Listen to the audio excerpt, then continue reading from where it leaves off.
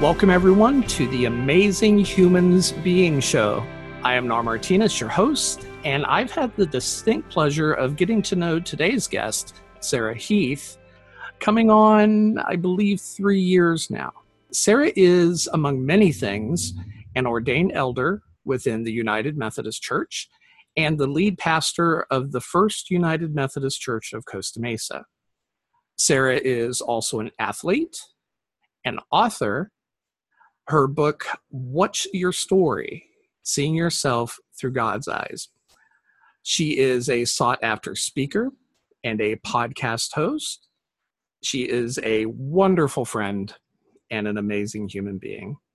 I'm thrilled to have Sarah as the first guest on the Amazing Humans Being Show. And welcome, Sarah, to the show. Thank you so much. I like being on a podcast that's called Amazing Humans Being. I love that. It's clever. Tell me about it. What makes it clever to you? Because I think most people are amazing humans, and it's the idea of just being is what makes you amazing.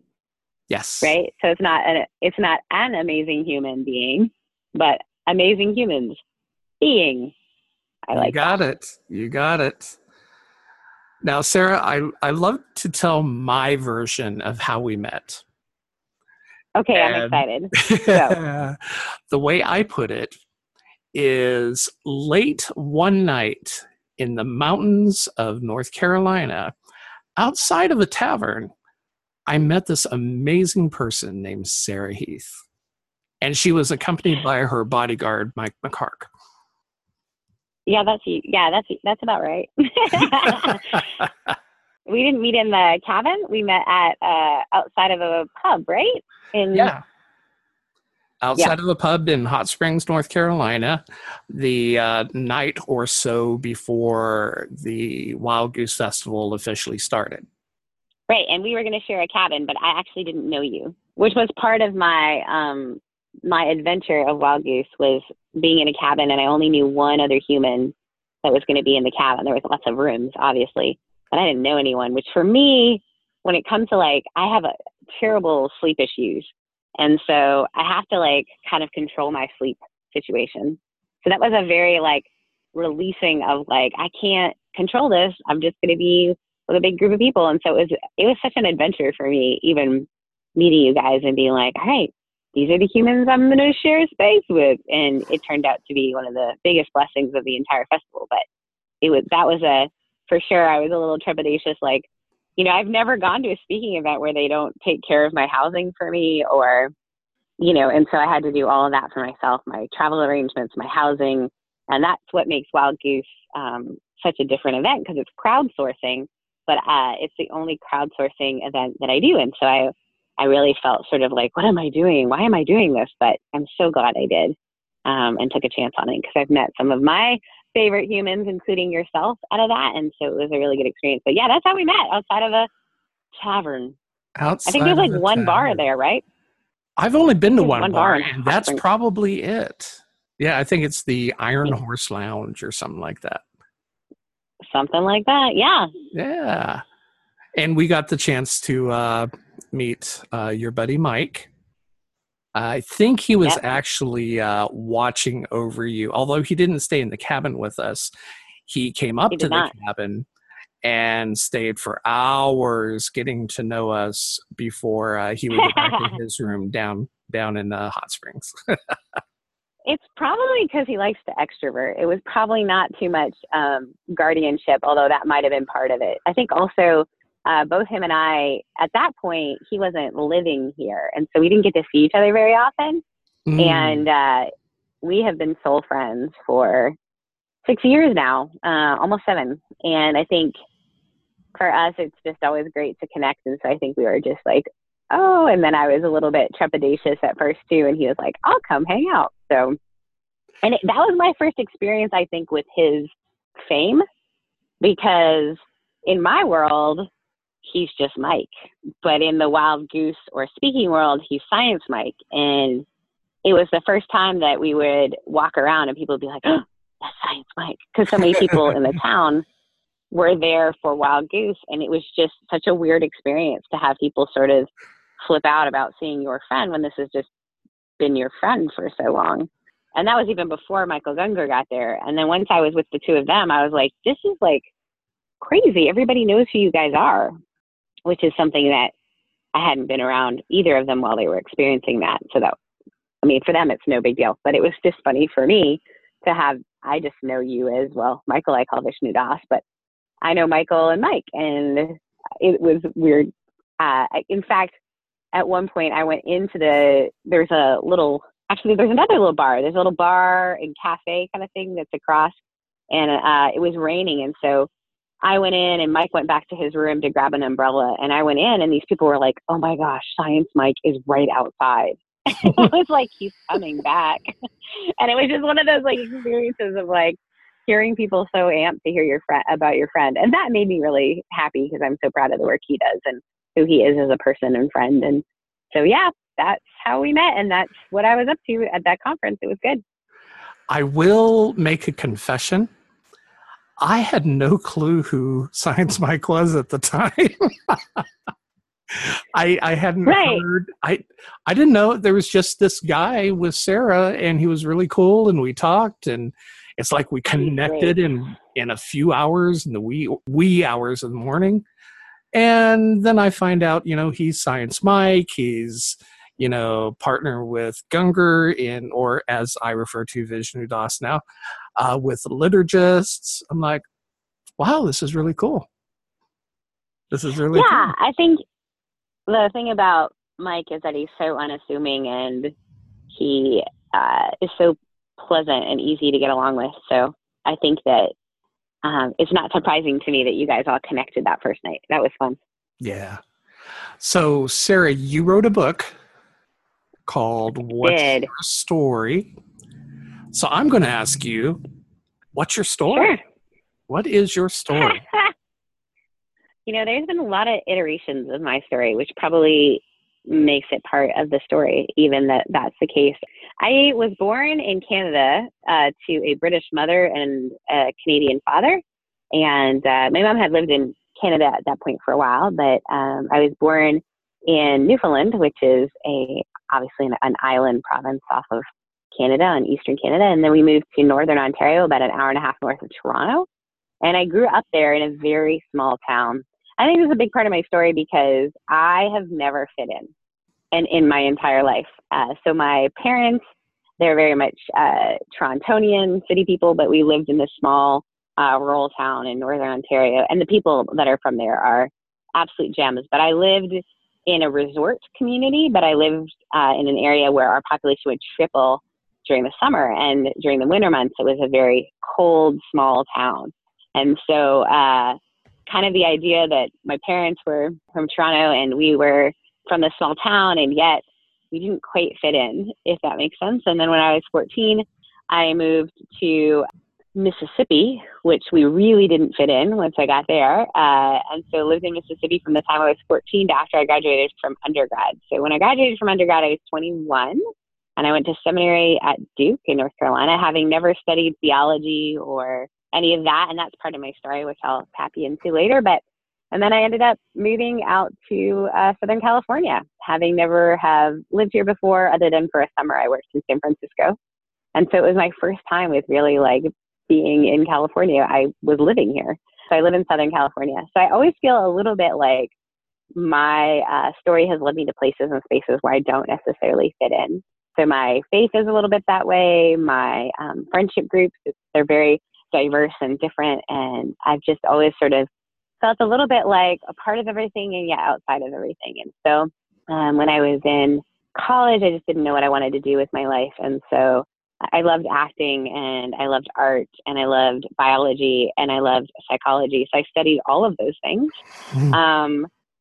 Ended up getting a degree in psychology with a minor in biology because I didn't want to take organic chem. Didn't decide to go to, I know, once I decided that I wasn't, so the reason I was doing all that was thinking about being a veterinarian. And once I decided that wasn't sort of what I wanted to do, I think always in my heart of hearts, I knew that I was a performer or an actress, but because of the family and community that I came from, that just wasn't an option as a career. Instead, it was an option as a hobby. And so it took me a lot of time to figure out like, okay, what can I do? And so it makes a lot of my friends laugh that my backup plan was to become a doctor. But I kind of decided to go to seminary my junior year of, I think it was my junior year, yeah, of college, when I was on a beach retreat. I was a sorority girl, but I was spending most of my free time with my youth group that I was volunteering for. And we were on a youth retreat, and one kid said, Sarah, it's interesting. You're the only one that we all can talk to. So you fit in with the kids who play sports because I love that you call me an athlete, by the way, because I don't feel like I'm an athlete anymore, but I did. I played sports in high school, and I played just for fun in college, and even all the way through grad school, still played some soccer. And today I run and lift heavy things. But at that time, I could relate to the athletes, but I could also relate to the artists, or I could relate to the cool girls, because that was a space that I had inhabited as well. And so he said, Sarah, you're the only one that we all want to talk to because you have so much in common with all of us. Music was such a passion for me at that time, and he was a musician. And so it was just one of those things that kind of popped in my head as I was thinking about career and realizing that I just didn't know what I wanted to do with myself. And I was approaching graduation, and they make you decide, your junior year, you got to declare. And so I was on a beach retreat again with my own college group, and I said, I think I'm being called into ministry. I think the reason why I like all these odd things is that I am able to relate to so many different groups of people. And so talked to my college pastor, who said, that's great. All of us have known that for a really long time, and we are waiting for you to kind of get there. And so that was really like, oh, someone could have told me that before I changed my degree one more time. So that was kind of the beginning of it, but I didn't really want to do it because for me, I didn't know too much about ministry, but it felt like it was looking back, I think I was probably right, but it felt like a very isolating career. And so I wasn't sure that it was one that I wanted to inhabit. And so probably my reason for applying to Duke Divinity was that at the time it was a really hard school to get into. And I think part of me was hoping if I didn't get in, then I wouldn't have to go. Okay. Which is really a weird way to think about your faith. But so I only applied to one graduate school, and that was Duke. I did get in, and they gave me a fairly substantial scholarship as a leader and scholar. So yeah, I went to Duke having never studied any of the original languages, having never taken a class in theology whatsoever. Here I was in graduate school getting my master's in divinity with a bunch of really smart people who had known this was what they wanted to do, most of them for a very long time. And so they'd all studied Greek and Hebrew and all those things. And I was like, well, Greek to me, I have no idea. And didn't fit in for those first year, at least. Just felt really uncomfortable. I had been really into the indie rock scene, and that wasn't really a thing with a lot of my classmates. I just felt very lost, but at the same time, just felt like this was something. And if you read my journal from then, it's just this constant I could leave at any time. I ended up staying, and I had some really profound experiences where professors just really encouraged me along the way, and graduated from there in 2005. And I began looking at where I wanted to live. And since I didn't feel like I really fit in the Southeast, as much as I love it, and it's kind of like one of those things, it's a relative where other people are not welcome to talk bad about it, but at the same time, you may not fit in it. So people are like, the Southeast, and I'm like, you watch your mouth. But at the same time, it did feel like my weird, I know, it did feel like my weird uncle that I just didn't feel like I wanted to move back into that space as a woman in ministry. It just didn't feel like a good fit for me. And so I moved to Southern California, Orange County. I was invited. There was 2 positions out here that I was invited to take. So I was a college pastor and a youth pastor. And after doing that for a couple of years, it became clear that my gifting really was in preaching, which was funny to me because I never wanted to take preaching in grad school, but it ended up makes sense, right? As a performer or communicator, it makes sense that I would like preaching, but I just was so afraid that I wasn't going to be good at it or whatever. And the church asked me to start my own service. And after that, I got moved to become the lead preaching pastor at a church down in Rancho Santa Margarita. And the rest, as they say, is history, because I ended up doing that for 5 years and then getting asked to reboot a church that has been going through revitalization for the last 2 years since I've been there. So we're down to like 17 to 27, and now we're about 85 on a Sunday. So it has seen a lot of growth in the last 2 years. Yeah. And it's a very interesting community. It's a lot of folks who, Mike and Vishnu and I talk about the nuns and duns. They're the spiritual nomads, seem to really be drawn to this church. So it's been a lot of fun, but it's been a lot of work. That's a little bit of my story. That's the story of how I became a pastor, I guess, kind of. But yeah, that's kind of my story. But at the same time, I've never felt like being a pastor was my gig, even though I like it a lot. And so about 6 months ago now, I was in a real place of saying, God, I don't know what you would have for me. I've always really been excited about the idea of having a husband and no family, and that hasn't been part of my story. And realizing that my job was sort of what I was married to, and really feeling isolated from people. So I started Sonderlust, the podcast, after being challenged by my best friend to change my life in 52 weeks, or he's going to make me leave Orange County feeling like it's a very toxic place. Because it is a pretty conservative Christian space, and it can be a really difficult place because of superficiality and all these different things. And so he really feels compelled that the reason my life hasn't changed is that I've been living in this area. Whether that's true or not, we're yet to decide. So Sonderlust is the name of the podcast. Sonder is the realization that everybody's living a different story, because I'm story obsessed. Sonderlust is wanting everyone else's story and not your own.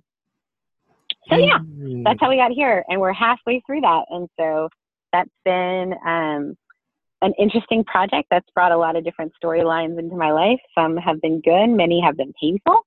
We're kind of at a place of like, okay, what's next? I believe you were challenged in 4 areas by your friend.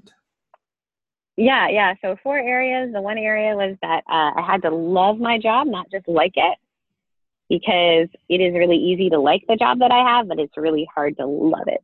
There are parts of it that I really like, but I am United Methodist clergy member, which means that we're kind of asked to do all the things, not just, if it makes sense. So not just like, hey, you have to preach, but you have to preach, teach, lead, be an administrator, be the CFO, the CEO, the CMO, like all the C's.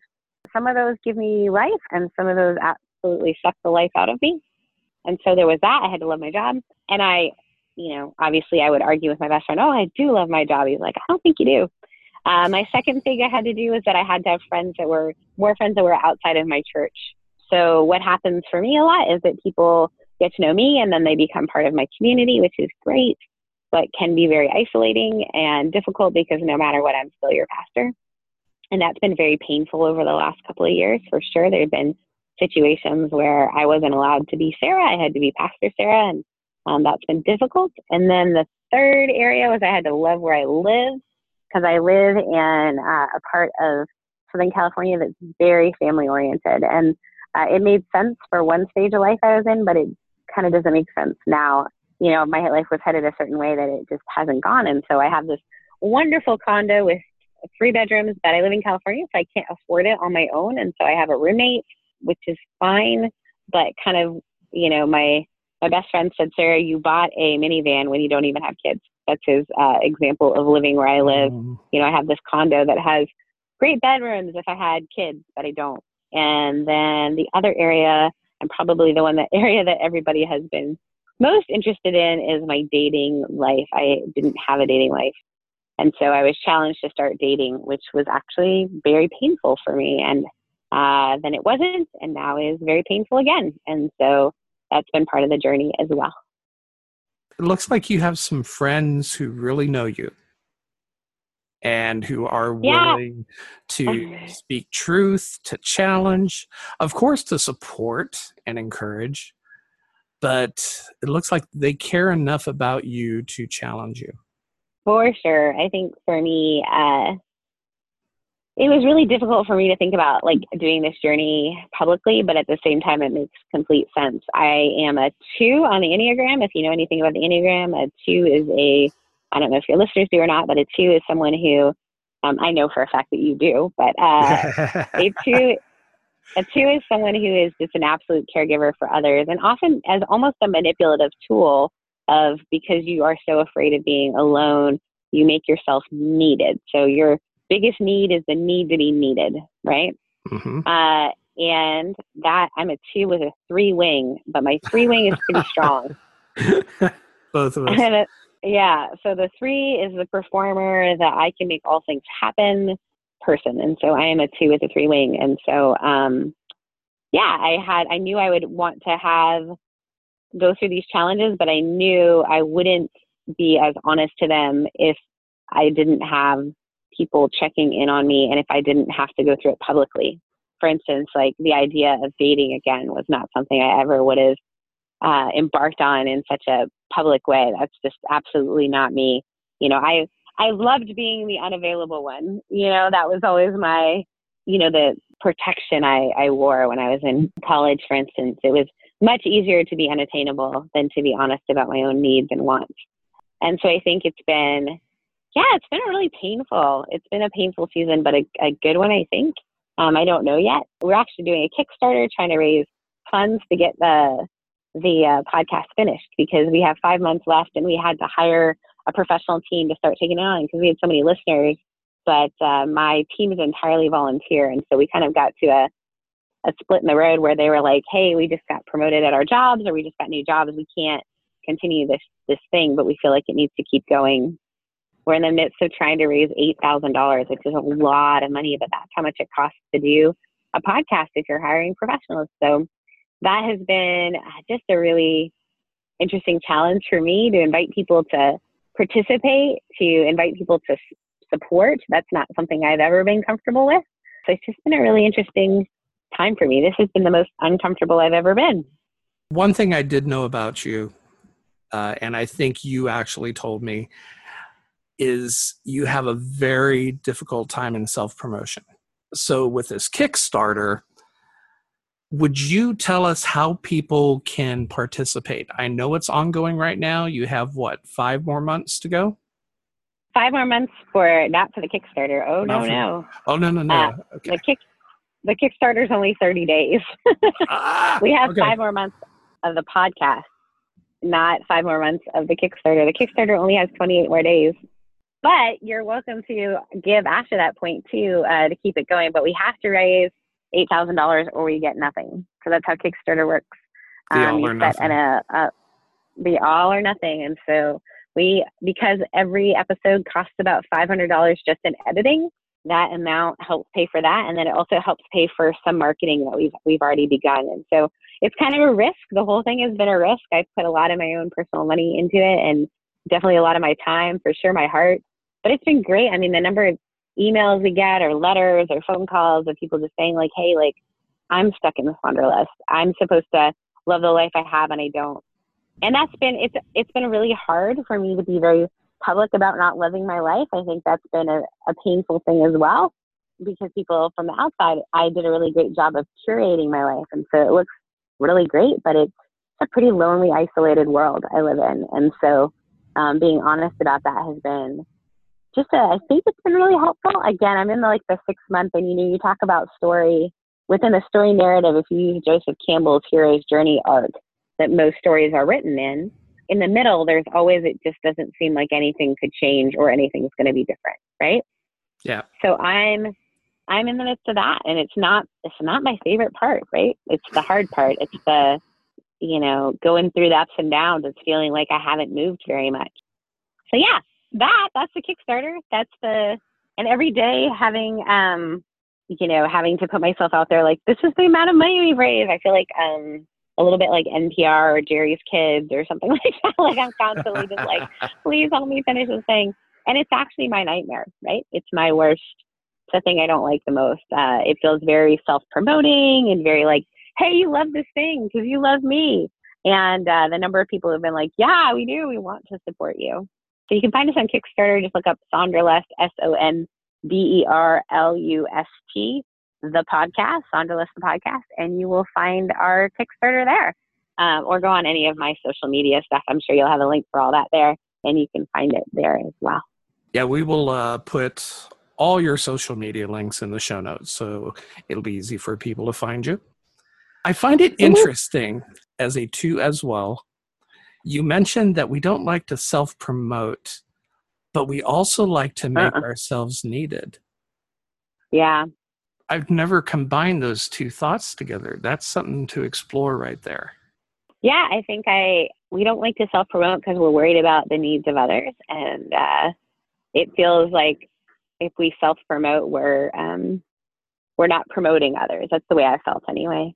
And yet I think if we look at, a lot of Enneagram work, you'll see that oftentimes you want to be needed by other people because it means they're going to need you. And that has definitely been my experience. I've taken care of people because then we're in relationship and then I don't feel so lonely. And that's not actually a great place and space to come from. And it's really interesting because 2 and 3 almost seem like they would be juxtaposition from each other. And so I do feel that internal battle sometimes. And sometimes people don't realize even the critique people give me or things that they say that they would think would just bounce off of me don't. Because I think sometimes my 3 is really obvious and my 2 is my deepest. And so people will say things like Sarah's a diva, and that's actually the exact opposite of what I am. I'm comfortable speaking in front of people. I don't mind, being the life of the party sometimes, but at the minute it feels like I'm excluding people or not. I'm winning out, and as opposed to everyone being appreciated, I'm in a lot of pain. I don't love that. Mm. So yeah, self-promotion is really hard for me. Again, and some of that I'm sure is baggage from being a kid and wanting to be the helper.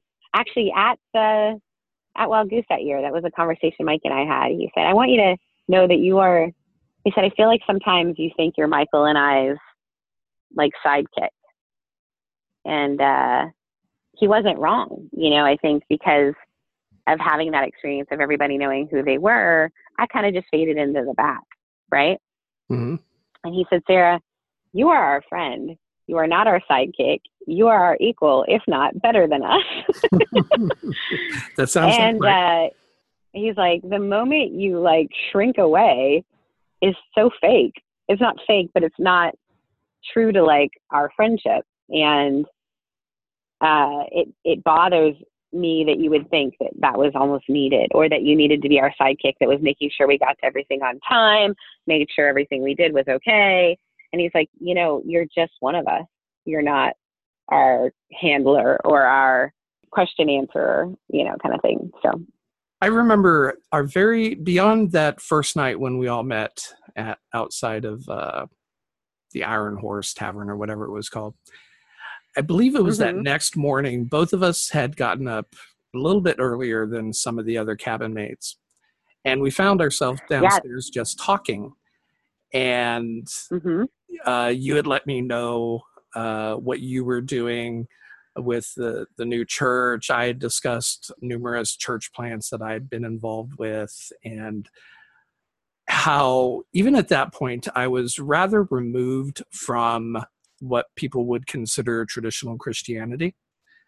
And although I remained a pastor because that is my call, I had gone to the place where I pastor people instead of pastoring a brick and mortar church.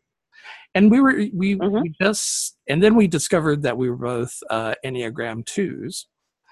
And that was a wonderful conversation. And at the same time, I could feel some of your pain.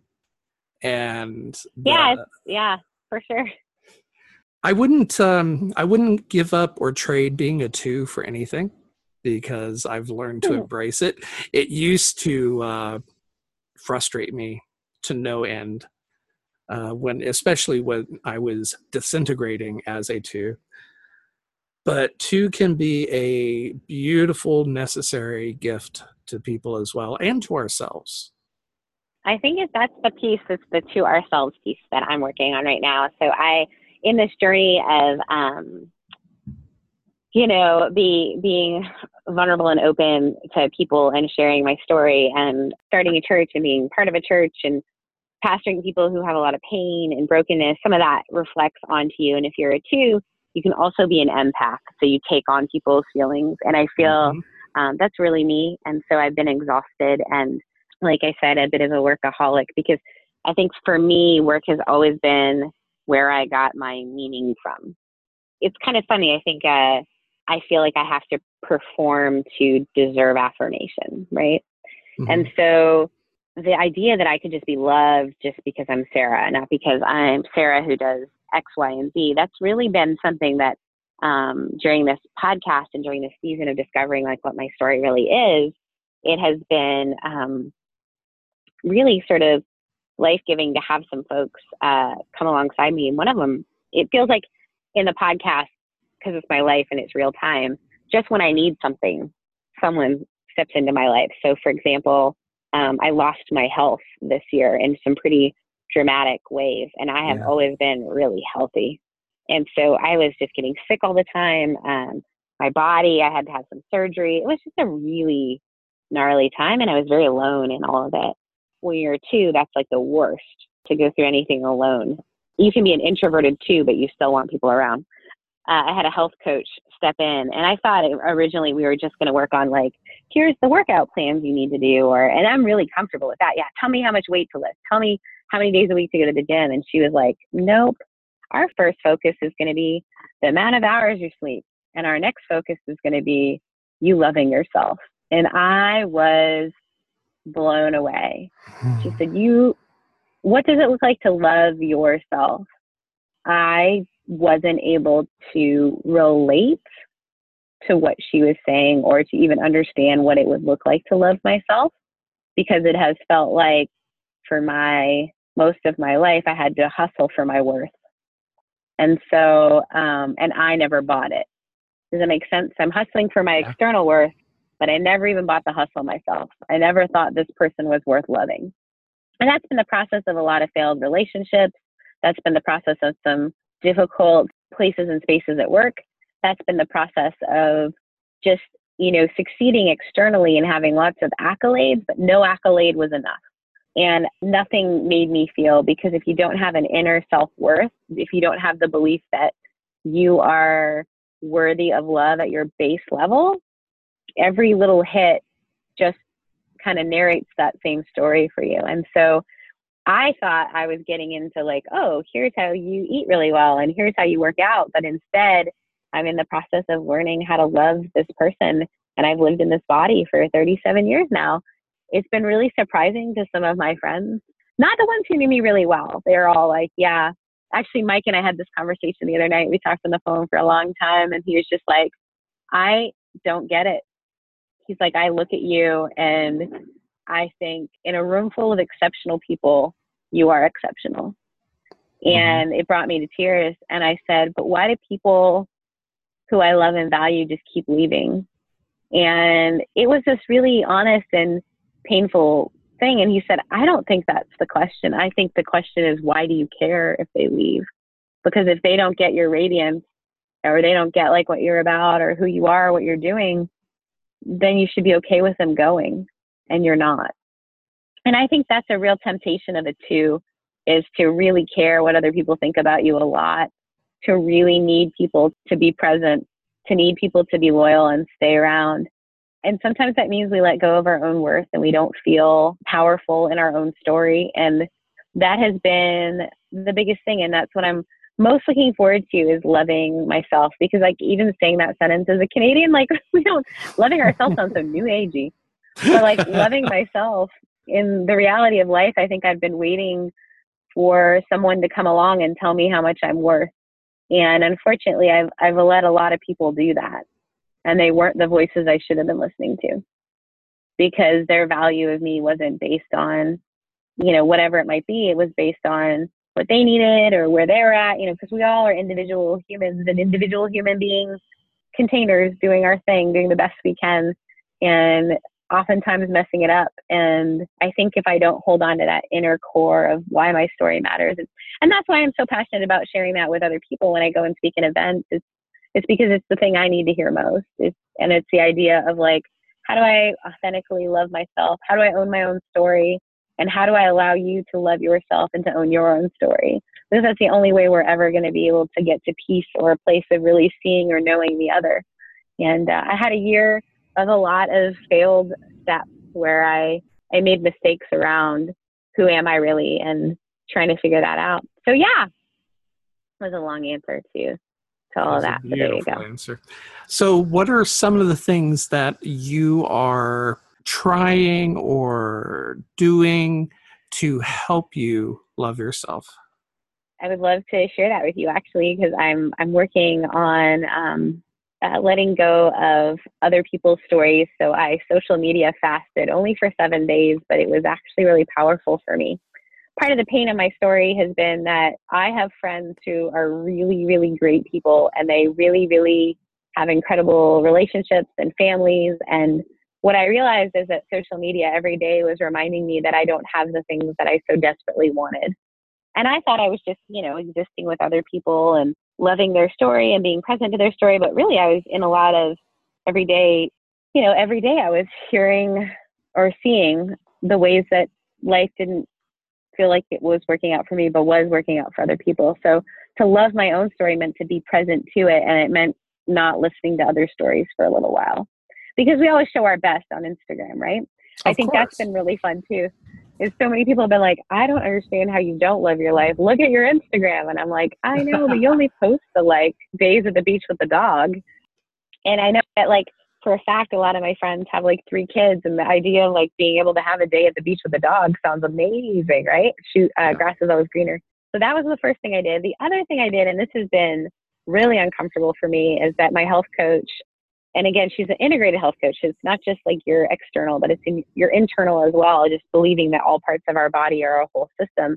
And so she reached out to 5 of my close friends and asked them every day to send me a affirmation. And then at the end of the week, I sit down and read those and try to let them become part of me. Because what she discovered after talking with me is I'm actually not capable of affirming myself. So one of the tasks that they asked me to do is write down all the things I liked about myself. And it was a really painful thing to realize that I liked things about me but I always had a but. I could write down, I like this about me, but I wish, blah, blah, blah. Or I like this about me, but. And so people have been sending me affirmations now for 3 weeks, and I've been trying to let them become a part of me, but it's not been easy. So those are the things I'm doing to try to find worth and self-worth. And I am trying to figure out what Sabbath looks like, because I'm always afraid of missing out or being forgotten. I'm kind of letting some of that go. I recently had a conversation with someone, and it was very clear that he was seeing me very differently than I saw myself. And my internal instinct was to fight him on it and just say, that's not me. But then my learning and all that I've done over the last 6 months was I can't control what other people think of me. I can't be the referee of how people experience me. And so I just kind of had to let that be his story of me. And even if I wholeheartedly believe that that's not the person I am, or my intention, or whatever it might be, to let him experience me that way and to let that be the story for him. That's been interesting too, to not need everybody to love me. And I think that's been almost that's the piece that I've learned so strongly, is that when you are a 2 with a high 3 wing, you move from affirmation to affirmation, from doing really well. That even as a kid, I always wanted to be the best, but the moment I got the award, it didn't matter. I wanted to see what was next. And the applause never went in. It never went internally. Interesting. It never felt I never felt like it was good enough. And never have. I never have felt that. And so that's been my battle most of my adult life, is feeling enough. And so those are kind of the things I'm trying to do to experience that. I think it's not always worked out well. So we're working on it, right? Yep. As you were sharing about how your coach had a few people send you affirmations, I visually saw that as mirrors around you. These people were mirrors reflecting back to you who you are. And I think so very important, not the huge accolades and all that, but people who know you, they act as a mirror. I have a number of friends, I would say a handful, that I really cherish that function in that manner. Having developed trust with them, having had relational experience to where I can say, okay, I may not be seeing this, but they see this. So I'm going to try to take that seriously, and I'm gonna work with that, because they're not just throwing praise at you, or anything like Well, that. no, she sent them a really cool write up about the rules for how they could affirm me. And it was basically like, you have to 100% believe this thing is true. You have to know it to be true. I think she did that because she knew I'd read the rules. And she knew that sometimes when my friends write nice things about me, my assumption is they're just trying to be nice to me. One of my friends this week, one of the things she sent me was, "You are absolutely brilliant." That was really weird for me to hear. And for some people, they'd be like, "Yeah, but you went to this school, or you did this thing, or you did that." But I always felt like I was middle to okay. I did well academically. It's not that, but I come from a family of very, very bright people. And so I always felt like I was not that intelligent comparatively to my brother and my parents. I've always felt kind of a little bit like the fun one, not the bright one. I had to really let that sink in, that she thinks I'm so brilliant. And she said, and the best part about it is you are so good at giving that brilliance to the world in ways they can understand. I had to sit with that and go, she meant that. There was no one asking her to say that. She could have said something else, like the external praise people get all the time, right? And so it was a really powerful piece. And for me this week to try to figure out what that means, to think yeah, I actually am very smart. What does that mean? And what does that look like? Because for me, that feels very awkward to think that I could even think that about myself. But are you learning to accept that? I think I am. I think that's part of this journey for me, is going to be seeing if I can really let it wash over me, and whether I can accept my truth-telling friends. Because you're right, those mirrors, I haven't felt like I deserved the praise. And then I have chosen people often to partner with, or people to be around me, that just reaffirmed the things I believed at a core about myself. You are not enough. And so people who treated me like I wasn't enough. Does it make sense? It was a self-fulfilling prophecy. Yeah. And so now to actually look at the reality of it and go, maybe I played a role in choosing people that kept me small, or kept me feeling that way, because I'm quite afraid of how big I can be. Why am I so bad at self-promotion? Because I'm really afraid of being seen, but I'm also longing to be seen. And I think that's a part of all of our stories. And I think it's surprising for people, especially with the vulnerability for me of the last 6 months, the number of people who are like, I had no idea, because you have such a polished image, that you would have any insecurity. You come off like you just could take on the world. And the truth is I think a lot of us are very much more fragile than we present. So what does it look like to take off a mask? Yeah. So what does it look like to take off a mask and say, hey, I'm going to take my mask off, and I'm going to ask you to do the same. And then I'm going to treat that with compassion. Can we all do that? Can we all agree to do that together? And that's, I think, the power of story too, because you can't argue with story. You can't tell me, Sarah, that is not a true story of my childhood or how I grew up or whatever it might be. You can simply experience it and allow you to be present to it, or choose not to be, right? Right. I think one of the greatest challenges for twos, the givers, is to care for themselves at least as much as they care for others. And when I say care, 100%. take care of and so forth, that is the great challenge of a two. Yeah. And as you said, to feel that we're worthy enough to expend our energy to care for ourselves as much as we do other people.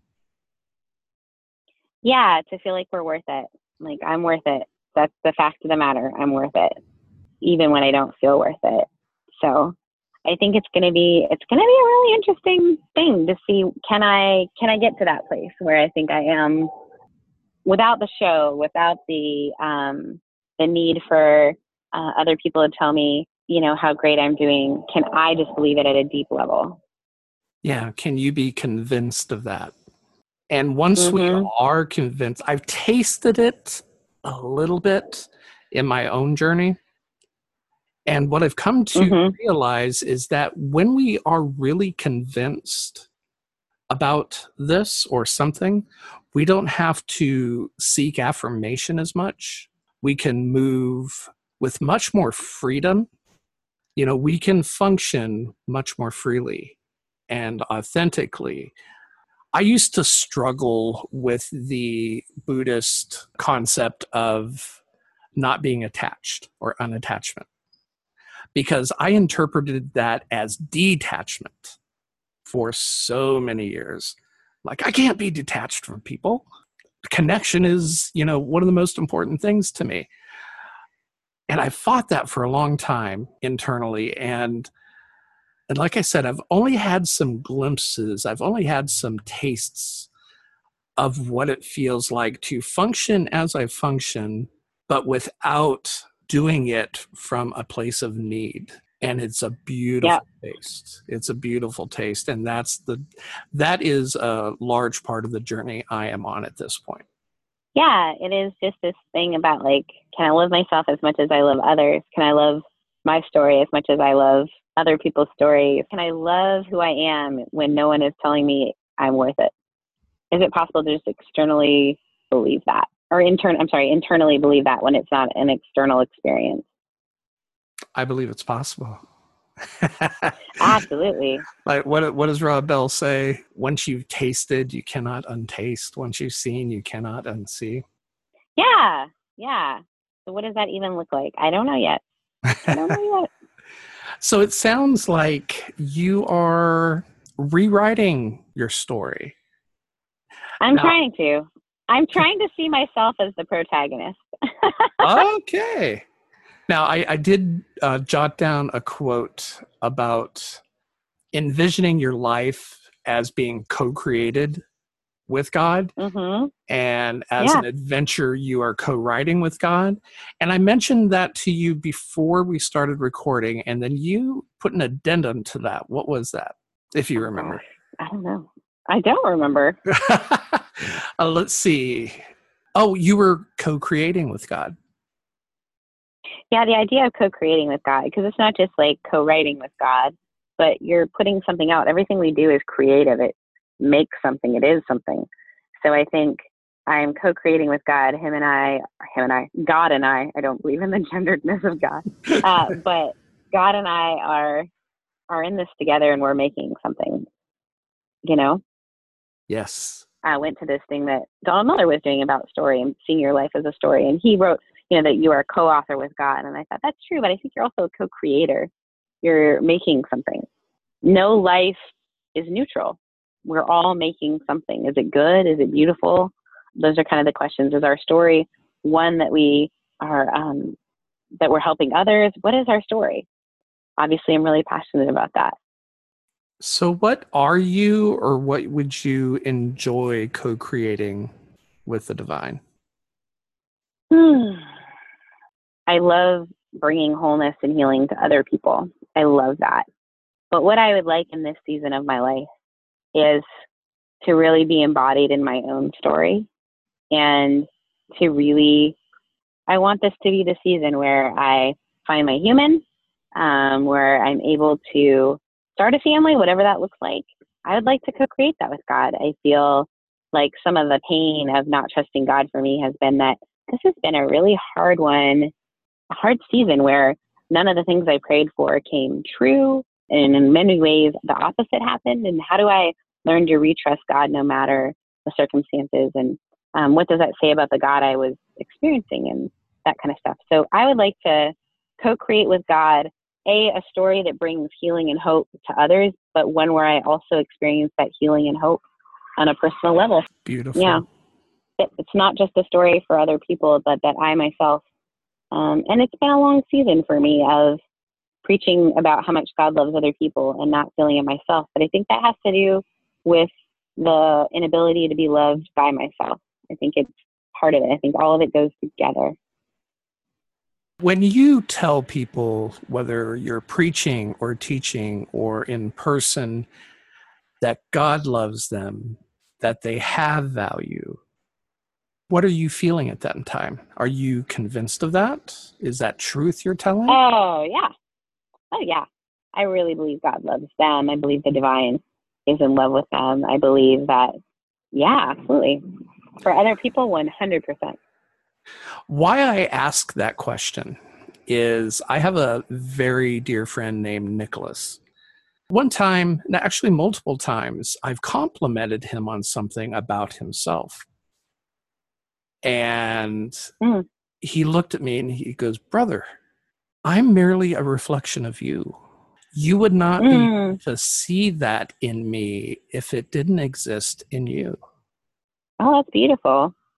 Yeah. And so when I'm hearing you say that and I'm thinking, Sarah, they're all just a reflection of you. You would not be able to feel God's passion for them if it was not also true of you. Yeah. I think that's been the difficulty of the two, right? Is that we can really believe and be for and be champions of other people, but that same championing of ourselves is next to impossible and very uncomfortable. I'm lucky to have good friends. So all of the stuff you see online that's sort of promoting our Kickstarter, my friends have created that because they knew that I couldn't. And that's awesome. And I'm so grateful. And they're awesome that way. They've all been posting. The only thing, obviously the videos are me, but everything else has been other people because I'm not capable of holding on to it for myself all the time. And it's something I really believe in. I believe in this project. I believe in what we're doing, but it's a lot for me to ask for help. And so people have just stormed in and helped and said, "You can't do this. Let me do it." So I'm grateful. The value of genuine community. For sure. And I'm grateful for that. When I sit down preparing for a conversation, I don't have a list of 15 things I want to ask. I have a few things, a few points, and then just let the conversation go from there. So I didn't have this huge list to ask you about. That's okay. But one question, and this may be a difficult one, and that's okay. Right now, Sarah Heath, what do you love about yourself? Oh, geez.